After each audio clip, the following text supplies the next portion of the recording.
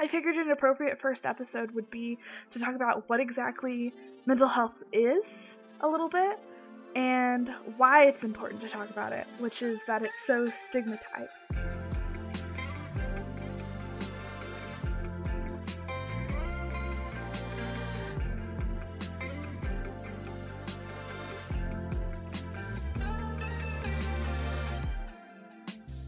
Hello, welcome to Help One Person, the podcast. I'm Aria Green. This is the first ever episode. Let me apologize in advance for the audio quality. I'm working on getting better gear. I know, I'm sorry. With that out of the way, let me talk a little bit about what Help One Person is, what the idea behind the project is, and who I am and why I'm doing this. So, help one person every day, even if it's yourself, is kind of a mantra I like to live by. And I was really interested, given the state of the world at the moment, and the fact that I am starting grad school, and that one of my big passions is mental health advocacy and awareness. I wanted to start kind of a side passion project, I guess, where I can talk about various mental health topics and advocacy and kind of put my knowledge to work. I think all this stuff is really interesting, super neat to me. I love this stuff, and it's important. So, I mean, what better idea than to start a blog/podcast? It's going to be like a weird little combination. The idea is that I'll release podcast episodes that are long and kind of in depth that you can listen to anytime, whether you're driving, cooking dinner, just hanging out, just background noise, and maybe you'll learn something along the way. In addition to that, I'll be posting short summary blog posts with kind of like the overarching message and the sources that I use for these episodes if I do research in them, which I probably very often will. So, I'm Aria Green, like I said. I am just a person who cares a lot about mental health and mental health awareness. It has very heavily shaped my life, and it very heavily shaped the environment I grew up in. So it's become kind of my life's passion and project to raise awareness for mental health, to talk about it, to get other people comfortable talking about it, and to learn as much as I can about psychology in the field of mental health. So I'm coming from an educated standpoint when I do this advocacy work. I'm in school right now. I have a bachelor's in psychology. I'm in for my master's right now in human development, kind of developmental psych, and early childhood services. So ideally, I want to get my PhD and become a child psychologist. I think advocating for kids with mental health problems or, teaching children about mental health awareness, super, super important. They have less words and less knowledge with which to describe what they're experiencing, so it's really important that we equip them with those tools so they know how and when to talk about it and when to speak up when they need help. So that's kind of just what I love, what I'm passionate about. And yeah, so without further ado, I figured an appropriate first episode would be to talk about what exactly mental health is a little bit and why it's important to talk about it, which is that it's so stigmatized. And I want to talk about mental health history so we can kind of look into where that stigma came from and how it's persisted throughout time to actively push down people with mental illnesses and discourage people from getting help or speaking up about these things. Once we understand where these things started, we can really start to uproot those holds that they still have in society today, I think. Anyways, some of the topics in today's episode. A couple disclaimers. So first of all, this is a very westernized approach to mental health history. If I had gone into like international mental health history, this would have been a 4-hour long episode. Also, it's very condensed. Honestly, even the US mental health history and the history of all the therapy practices and treatments could be a 4-hour long episode. And I didn't want to do that to you. Didn't want to do that to myself coming straight in. So it's very condensed. It really focuses on stigma I glaze over a lot of certain topics because either one, I feel like I'm not super qualified to go in depth on those topics, but I do think it's important for me to bring them up. And also because I feel like the ones that I am more educated on or could do the research on or talk about, I feel like they could be their own episodes. So some of the things I kind of glaze over, if you're interested in hearing more about them, please let me know. Just shoot me a message. I'm going to shamelessly plug my Instagram at helponeperson. So let me know if you're interested in hearing more in depth about anything I talk about today. Like I said, some of the topics that I touch on, I don't feel like I'm super qualified to get into. They fall into like racial justice categories, or even like gender justice categories, social justice in general, or social equality. And I'm gonna be honest, I try to stay as educated as I can on these topics, but I am a fairly privileged white woman, so I'm not qualified to speak totally on some of them. I am very interested in potentially having guests on this show and like doing calls with them and hearing their perspectives from people who are more qualified or more knowledgeable about these things to talk about their perspectives. So if you are listening and you also know about some of the stuff I glaze over and you'd really like to come on and talk about it, also please let me know. I would be very interested in that. So, all the intro out of the way now. Let's get into the meat, to the soup. Let's get in this baby. Okay, so, mental health. What the heck is it? Why are you talking about this?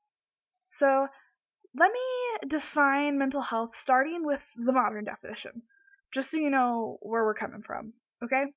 So, I'll start with the World Health Organization's definition. So, their overall definition of health is a state of complete physical, mental, and social well-being, and not merely the absence of disease or infirmity. So I think it's really important to point out that mental health is a part of the definition of health according to the World Health Organization. It is an essential element in its definition. It's a dimension of health. It's not just a discipline. It's not just a field of psychiatry. It's not just another science. Like, it is a dimension of our health. We all have it. So another definition I want to bring up that I thought was interesting that kind of takes it a little bit a blast from the past. So a guy named J.C. Flugel, who was the chairman of the conference's program committee at the very first International Mental Health Congress that happened, he originally defined mental health as regarded as a condition which permits the optimal development, physical, intellectual, and emotional of the individual so far as this is compatible with that of other individuals. But he also specified that this definition, mental health as understood in Western countries, isn't necessarily at variance with the sense in which it is understood in other countries. Way to go, Flugel. But I also think his definition is interesting because even from the perspective of purely mental health, he mentions physical health. These things are so intertwined. You cannot have one or the other, you have both. And they do affect each other. Stress has a really large impact on physical health and physical health conditions, and stress is a dimension of mental health. How we manage stress, how we cope with it, things like anxiety, they have like real impacts on our bodies. I cannot overstate enough the importance of mental health and how it is an essential element to our health. It is also complex, and it's unique from one person to the next, which is also kind of similar to physical health. There are some generalities, but everyone has different needs. Everyone has different emotional needs, social needs, psychological experiences that kind of make the foundation of their mental health, their coping mechanisms, and how their personality develops. So, although we are all united in having mental health, it's really important for us to maintain it. We also need to acknowledge that everybody goes through it differently. So, it could look different from one person to the next. And again, it's important because everybody has it. It is so intertwined with all other aspects of our health, and the conditions and treatment are serious. 1 in 5 adults struggles with mental illness each year. That is 20% of all people. And the World Health Organization has actually also said before they venture that up to 50% of the world's population has experienced or is experiencing some form of mental health problem or illness at some point in their life. It is so common. Also, just kind of going into the US, if you want real like economic numbers, if you want to know the economic impact, which I don't know why you would only need the economic impact, because let's be real, people matter regardless of their economic productivity. But anyways, if you want that, let me just tell you, $193 billion is lost in earnings in the US every year because of mental health, because of people needing to take breaks for their mental health, or, not being available to work because, they're getting treatment for it, so on and so forth. And the worst part, it's fatal. Suicide is the second leading cause of death for people ages 15 to 24. It's almost a whole decade age range. And it's the 10th leading cause of death in the US overall for everybody. Also, it's worth mentioning, minorities are more at risk.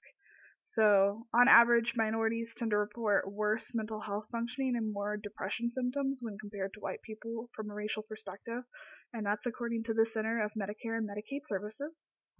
And also, LGBTQ people who openly identify as LGBTQ, their prevalence of mental illness is higher than average. Instead of 20% where most people fall, in their communities it is up to 37%. Which is crazy. That is over a third of all LGBTQ folk. And when you consider the disturbing numbers that the World Health Organization kind of puts out there of maybe it could be 50%, it's probably even higher for them. So you have to take into account like reported numbers are probably lower than what it actually is. So I don't think I need to go any more in depth to illustrate to you that this is a very important topic. So with that, I want to talk about why it's so stigmatized and where the stigma came from. So I'm going to get into the history of mental health and its stigmatization in the US. So I'm going to go kind of centuries at a time, but first I'm really going to start at the 16th century, right? So let me just give you a quick rundown of what was known about mental health prior to the 16th century, which is the 1500s. Just for point of reference, any century is like the hundreds before that. So 16th century, 1500s, 17th century, 1600s. You get it, got it, good. So pre-16th century, in a lot of early cultures, mental illnesses were thought to be caused by supernatural causes. They were spiritual failings, religious failings often. Ancient civilizations all the way up into the Middle Ages had early descriptions that were recorded of what we now understand in a modern setting to be mental health disorders such as depression or anxiety. But at the time, they didn't know that. They just kind of attributed it to spiritual imbalances or you're possessed by a demon. Oftentimes, it was attributed to deities if they had multiple deities in their religion. As it became more monotheistic as time went on, it was attributed to problems in an individual's relationship with God, putting the blame on that person. Demonic possession, divine punishment, also kind of putting the blame on the person. And I feel like this is very easily identifiable as the root of mental health stigma. Mental health problems have been stigmatized for nearly all of recorded history, and it started with people saying, oh, you're having behavioral issues. Clearly you did something wrong and God is punishing you. Clearly you did something wrong and a demon has gotten into your body, or something like that. Which we know now today is kind of absurd. That's probably not the case. I'm sure some people out there still kind of believe that. If you do, you have Google, you have the internet, please use it and educate yourself. But I assume that most people listening do not think those things. Go you for not thinking those things. You are way ahead of where people were prior to the 16th century. Congratulations. So, there was all the stigma. Did it go away as people realized that there's science behind this and that mental health is a common thing? Absolutely not. It just changed forms. Let's get into it. So from the 16th century to the 18th century, which is the 1500s to the 1700s. Some of the treatments that were used for these demonic possessions and things like that were things like trephination, which is one of the earliest found physical things done for this, which is where they would either drill a hole in your skull or remove part of it, thinking that it would let all the bad demons out of your brain or release the spirits or whatever. Yeah, I don't really have much to say about that. It's absurd. But, there's that. There's also spiritual rituals such as exorcisms. They did prayers. They would use charms. Herbalism was sometimes used in some cultures. Bloodletting and purging with the humors.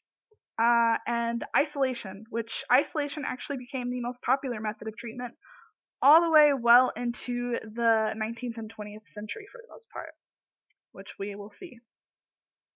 So I'm going to give quick shout outs to certain people who stood out to me as I researched this history. First of all, Philippe Pinel in the 17th century, I believe. He was a French physician who pioneered humane psychological treatment to psychiatric patients. So instead of viewing it as moral or spiritual failings, he, treated them like medical patients. And he made the very first attempts at what we now know to be therapy, which was referred to as moral therapy. So then, kind of towards the later part of this time period in the 18th century, what were called lunatic or mental asylums became pretty commonplace. And like I said, isolation was the preferred treatment method. This kind of began in medieval times and just went all the way in. So it was mostly used to remove mentally ill people from their families and communities so that they would not disturb or disrupt them. And oftentimes these people were placed in very unsanitary, very abusive, very prison-like conditions. They were marked a lot by being overcrowded and having poor sanitation, poor food quality, just a lot was going on. And often the patients were treated with very brutal physical methods. Some of the ones I have listed here are like ice water baths and heavy restraints. So, yeah, a little upsetting. So moving into the 19th century, which is the 1800s. A lot of activists started rising up and talking about the conditions in these asylums. So one of these people was Dorothea Dix. So in the early 18th century, she was an activist that championed for mentally ill people, and she actually convinced the U.S. government to fund the building of over 30 state psychiatric hospitals because of the state of the asylums and prisons that she worked in. She saw how poorly the prisoners or the patients were being treated, and basically had a memo sent to the legislature of her state, pretty much shaming the shit out of them for the conditions that these people were going through and the conditions that she had to witness. And it worked, because 30 hospitals got built. So go Dorothea. Another person I wanted to mention was a woman named Nellie Bly, who was an American investigative journalist. And in 1887, she authored an article, kind of a short story really, called 10 Days in a Madhouse. So Nellie Bly pretended to be mentally ill in order to be pronounced insane by enough doctors so that she could get into a mental hospital or asylum, just to kind of see what the conditions were like and see how long it would take her to get out if she just went back to acting normal. So she got in, she got declared insane by a couple doctors. One even said that she was hopeless and would never live a normal life, which is hilarious considering the fact that she was literally pretending. And then as soon as she got in, she started to act normal, and staff failed to realize that she wasn't showing her illness anymore, and in fact started to attribute her normal, everyday actions and words to her mental illness, which is wild. But Nellie Bly recorded a lot of the poor treatments of herself and fellow patients, and she released this kind of expose, which was a big scandal at the time, and it led to much stricter diagnostics for being committed to these asylums, which is good. After this, there were several more exposures or exposés written by journalists or individuals who would do kind of the same thing. They would pretend to be mentally ill, they would just fake some sort of hallucination or psychosis, and then once they got in, they would record the conditions experienced and see how long it would take them to get out once they no longer had their illness. Which this kind of practice was really popular at this point, but it kind of continued into the 1970s. And it was used a lot to discuss the validity of involuntary commitment to mental health facilities and also the conditions of these facilities. And later in the 70s, which is the biggest one in the 70s that is probably the most well known, is called the Rosenhan experiments. It really called into question like the biases that these like psychiatric hospital workers have when labels are placed onto these patients. So more on that later. I also want to point out, during this time, probably fairly obvious because it's the 1800s, but women had little to no autonomous rights in regards to their mental health care. So they were put into these facilities, and they could be considered unbalanced and thrown in for a variety of causes, often labeled hysteria. They could even be thrown in for being disobedient to their husbands. And they were treated a lot like children in these facilities. They had little to no rights or say in their treatment, and if they disobeyed the people who were treating them or the staff, they were often met with severe punishment. In addition to this, Black people were just flat out refused mental health care and help, both before and after the abolishment of slavery. So Black folk were either seen as not having mental health issues at all because they couldn't possibly, or they were seen to have mental health issues in the form of an irrational pathological desire to be white. And then also a bunch of disease and condition names were made up to describe perfectly normal actions experienced by people who are enslaved, which is they made up like a word for a mental illness or disorder that causes Black people to escape plantations. And also they like made up a word for specifically like the exhibited there. Basically they made up a word specifically for Black slaves exhibiting depression, which again, both those things totally normal, rational reactions to the treatment they were going through. If I sound outraged, it's because I am. I will say a lot of this stuff, the real nitty-gritty, isn't always taught or discussed. So I made a point to try and find some of these things, and it is horrific. But unfortunately, not surprising, given the state of how racism has dug its roots into our country since well before the 1800s even happened. But so they were often barred from mental health facilities. If they could physically work, clearly they weren't mentally unwell enough, while people who were white who had mental illness were often infantilized and thought to be too frail to work or like do anything. So neither perspective is great. So moving on to a more positive note, in 1843, a doctor by the name of William Sweetser is his name. He coined the term mental hygiene in a book that he wrote. And this was the first terminology and attention and movement of mental health. And this kind of began the campaign for better mental health treatment, to talk about mental health, awareness, education, and things like that. And it kind of picks up more steam here in a bit.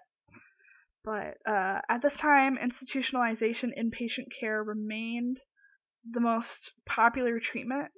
So patients lived in the hospitals and were treated daily by staff. It's considered the most effective way to care for the mentally ill. Families and communities at the time also, they often welcomed it because they struggled a lot to care for these mentally ill relatives. They didn't really know what to do or how to support them, so they were just like, yeah, just take them away. However, these facilities were continually plagued by reports and exposés of the poor-ass living conditions and the terrible human rights violations that were committed in these places, and that continued well into the 20th century.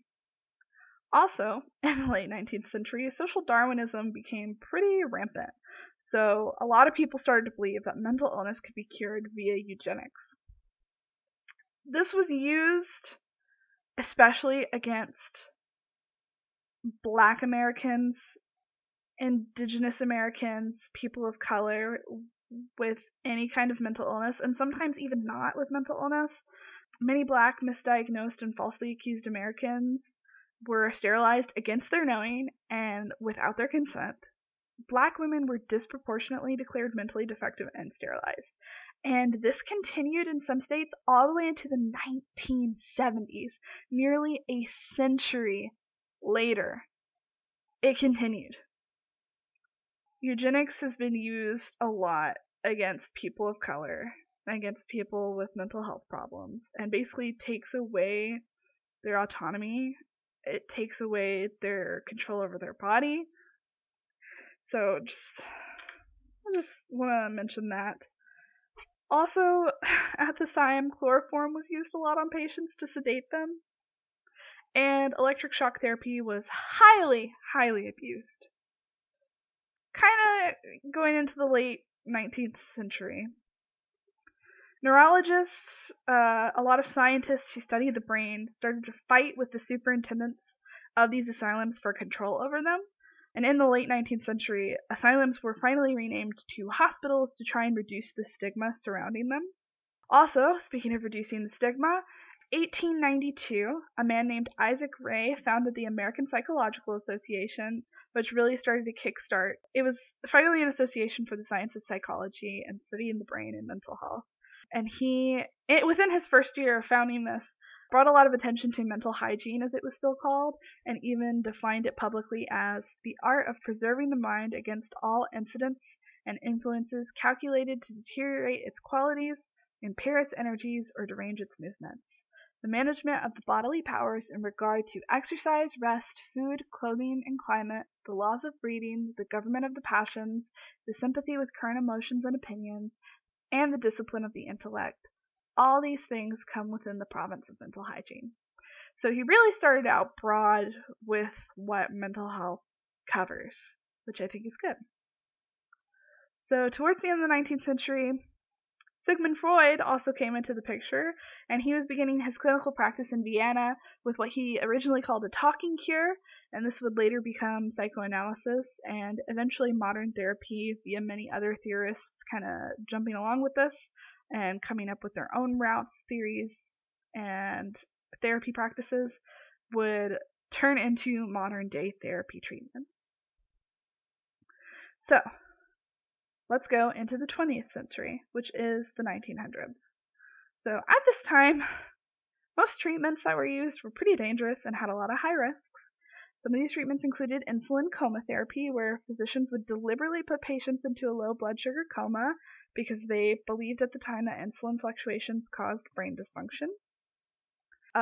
Therapy using a drug called metrazole was used as well, which is a stimulant medication that could induce seizures. And at the time, lobotomies were a thing, which, while I was researching this, I'll tell you a fun little fact that I didn't know and shocked the hell out of me when I found it out. But lobotomies were awarded the Nobel Prize in Physiology and Medicine in 1949. Holy shit. And no, they didn't rescind that award because they technically can't due to the rules of Nobel Prizes. But a lot of people think that maybe they should, and I am one of those people. So, lobotomies were really popular in the 40s and 50s. They were always controversial. They were supposed to be prescribed only in severe psychiatric cases. They could be performed in as little as 5 minutes, and they often alleviated symptoms for people, but it was usually at the cost of them having other issues on account of the fact that a part of their brain was missing. Needless to say, they were discontinued about the mid-1950s with the introduction of the first psychiatric medications and a lot of therapy theories that started to come into play. Also, electroconvulsive therapy was used a lot at this time, but hear me out. I think electroconvulsive therapy has a bad rep. It was made in the 1930s. It is still used today. It has been highly controversial because it's been misused a lot to subdue and control patients, and it's been used very cruelly against people with mental illnesses, sometimes many times a day, without proper safety measures, without anesthesia, and it kind of still retains that bad rep if you don't know a lot about it, But honestly, it's still effective when safely administered to people who are willing and consent to undergoing the treatment, and it's often used for people who need immediate intervention or for whom no other treatment has been effective. It's often a last resort, and sometimes it can be used to help chemical imbalances if the person can't take medications for whatever reason. So, and it's not like you're put in like an electric chair, right? Oftentimes it's done with magnets. They like line it up and they do some crazy physics shit that I don't even know how to tell you works, but trust me, it works. It isn't as awful and cruel and torturous as it's been made out to be. It's just been abused a lot. With that hot take, moving forward, a man named Clifford Beers in the early 20th century, the mental hygiene movement was really picking up, and it was really improving the lives of those who were mentally ill and really advocating for mental health and like humane treatment of people who experience mental illness, right?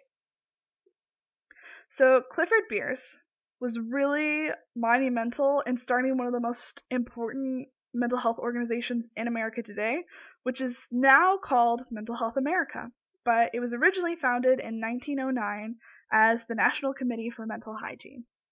So Beers himself had suffered from mental illness, and he had actually survived a suicide attempt. After he spent several years in psychiatric institutions where he was very mistreated, he saw a lot of it firsthand. He both experienced and witnessed all this horrific abuse by caretakers, by staff that was supposed to be helping him.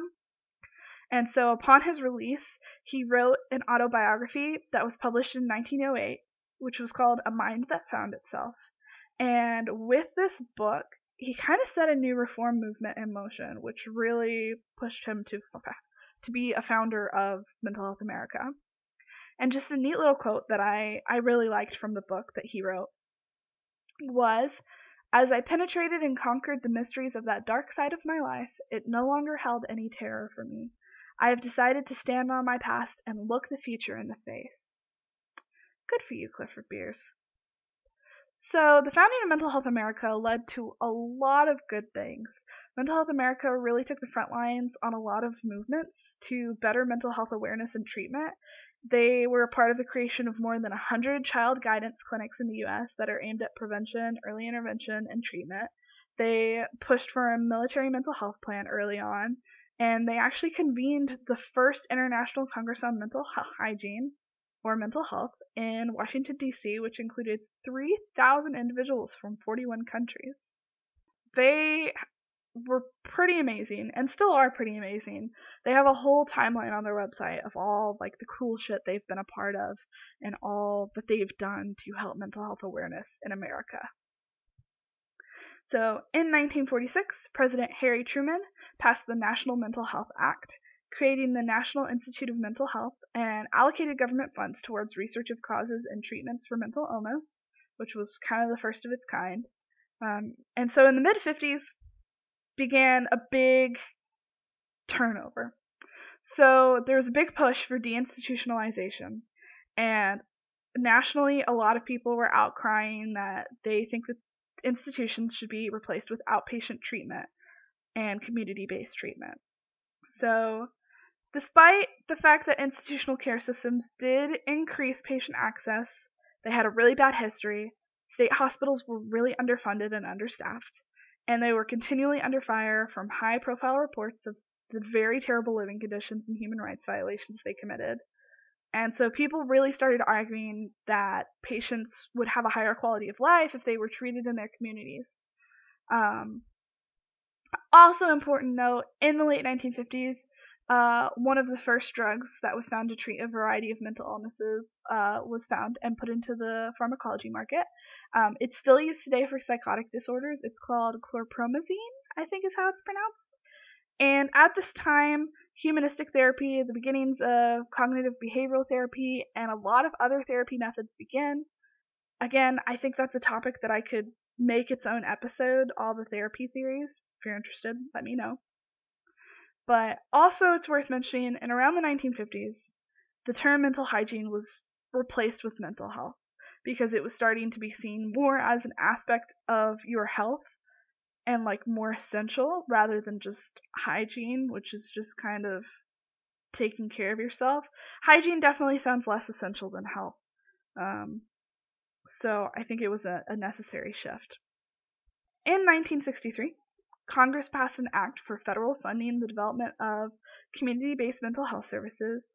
So with this, a lot of strict standards were passed so that only individuals, quote, who posed an imminent danger to themselves or someone else could be committed to state psychiatric hospitals, which greatly reduced the need and the use of them.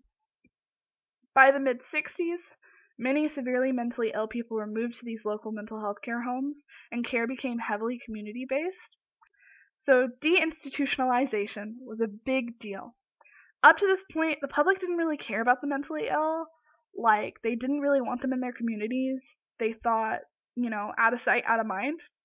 But it just became so prevalent, like how poorly they were being treated and how inhumane it was and how underfunded and understaffed these places was, that they really couldn't ignore it anymore. So that's where this push started. So in the early 1970s, the Rosenhan experiments happened, which I had mentioned previously in relation to Nellie Bly, which they really questioned the validity of psychiatric hospitals and institutionalization standards. This led to even more awareness and education in mental illness labeling and stigma, especially for psychiatric care staff. In 1979, the National Alliance for the Mentally Ill was founded to provide support, education, advocacy, and research services for people with mental illness. In 1977, President Carter established the President's Commission on Mental Health, which was the first comprehensive mental health survey since the 1950s. So at this time, even in the late 1900s, throughout the 70s, 80s, 90s, Black Americans still faced discrimination. Again, unsurprisingly, it still happens even today on some levels. So an experiment was conducted by researchers Loring and Powell, where 290 psychiatrists were given a transcript of a patient interview. And so half of these psychiatrists were told that the patient was black, and the other half were told that the patient was white.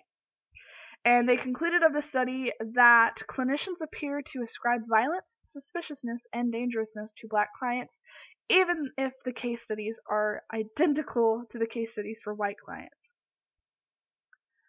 So, there's that. In the 1990s, mental health of veterans started to become a big deal because of returning veterans from Desert Storm. The Americans with Disabilities Act is passed at this time, which blocked mentally and physically disabled Americans from discrimination in employment, public accommodations, transportation, telecommunications, and governmental services. In 1993, the APA, American Psychological Association, began a list of evidence-based psychological treatments for certain disorders, including a lot of therapy practices. Between 1996 and 1998, mental health was given equity under health insurance, finally.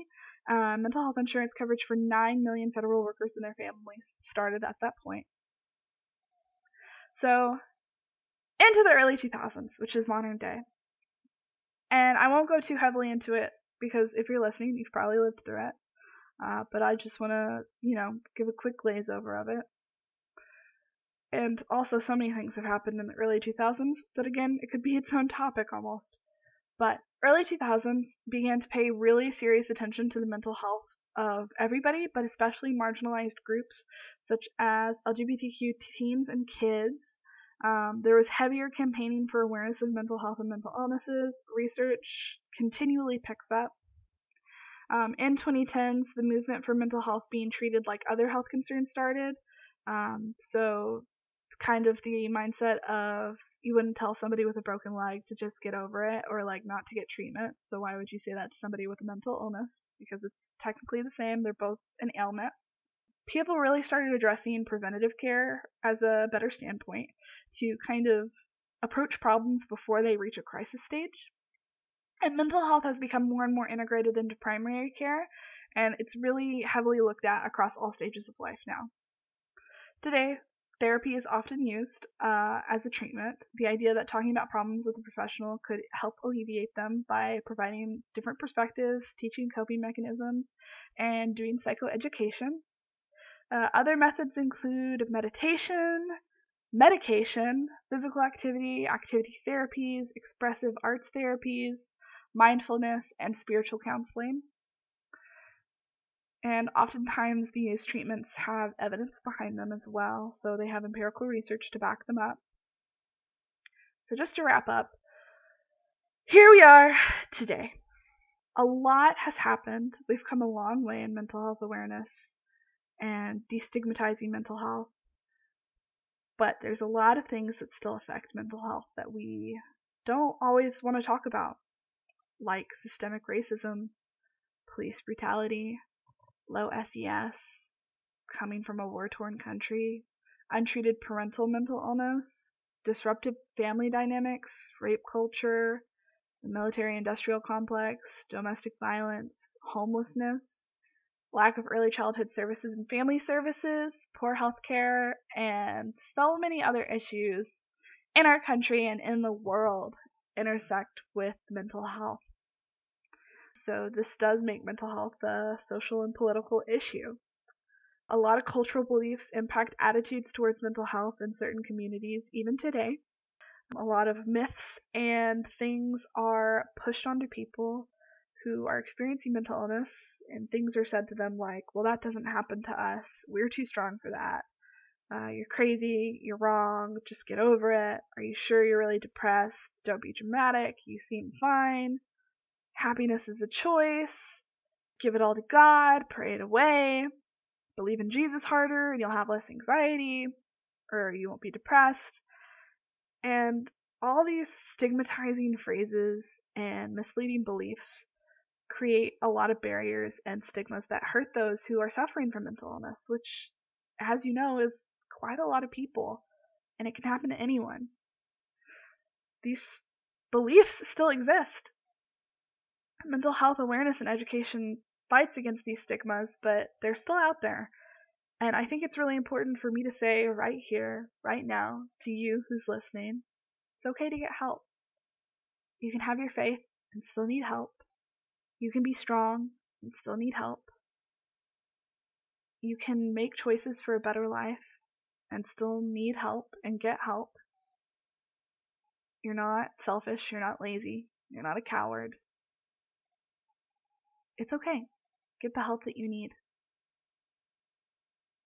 So, with that, if you think that you or someone you love is struggling with their mental health, check out Mental Health America's Finding Therapy resource page. It has an entire resource guide to choose a mental health professional and treatment that fits your needs. It kind of tells you what to expect with mental health treatment. And of course, if you have any questions, please feel free to message me, DM me, whatever. I also want to give a shout out to a few specified organizations. So the Loveland Foundation is a foundation that provides therapy funding support for Black women. The Trevor Project is a project dedicated to helping LGBTQ youth, so usually those under 25 who are in crisis. And they have a toll-free hotline, which is 1-866-488-7386. There's the Trans Lifeline, which connects trans people to community support and resources. And their hotline is 877-565-8860. Blackline is a hotline that prioritizes helping Black, Indigenous, and people of color through crisis, abuse, or mistreatment via call or text at 1-800-604-5841. And if someone you know or you are in crisis, please seek help immediately. Contact the National Suicide Prevention Lifeline if you need to. Their number is 1-800-273-8255. Or you can get connected to a trained crisis counselor via text. If you text the word HOME, that's HOME, in all capital letters, to 741-741. Also, Child Help USA is a hotline that is staffed by mental health professionals, and they provide treatment referrals. They assist both child and adult survivors of abuse, including sexual abuse. And their phone number is 1-800-422-4453. Some states in the U.S. also have a statewide hotline that you can call by dialing just 211. and it'll connect you to a resource hub with local crisis services or immediate health services if needed. For anybody who's international who's listening, I'm sorry, I don't have much on hand for you, but please find your resources online. Please get the help you need. Seek help immediately if you're in crisis. The world needs you here. So, with that whopper of a nearly hour-long episode being the first one out of the way, thank you for listening. I appreciate you going through this wild ride of mental health history summary with me. If you're interested in hearing about any more topics in regards to mental health or psychology, please let me know. I would be happy to talk about them. I think next episode, I'm going to go into something a little bit more lighthearted and a little bit more specified. We're going to talk about dreams. Do you have any questions about dreams? Do you want to know why dreams happen? Let me know. With that, thank you. I'm Aria Green, and this has been Help One Person Every Day, even if it's yourself, because you deserve love, help, and light too. All the love, all the help, and all the light that you give to others, give to yourself. Have a great day, and I'll catch you next time.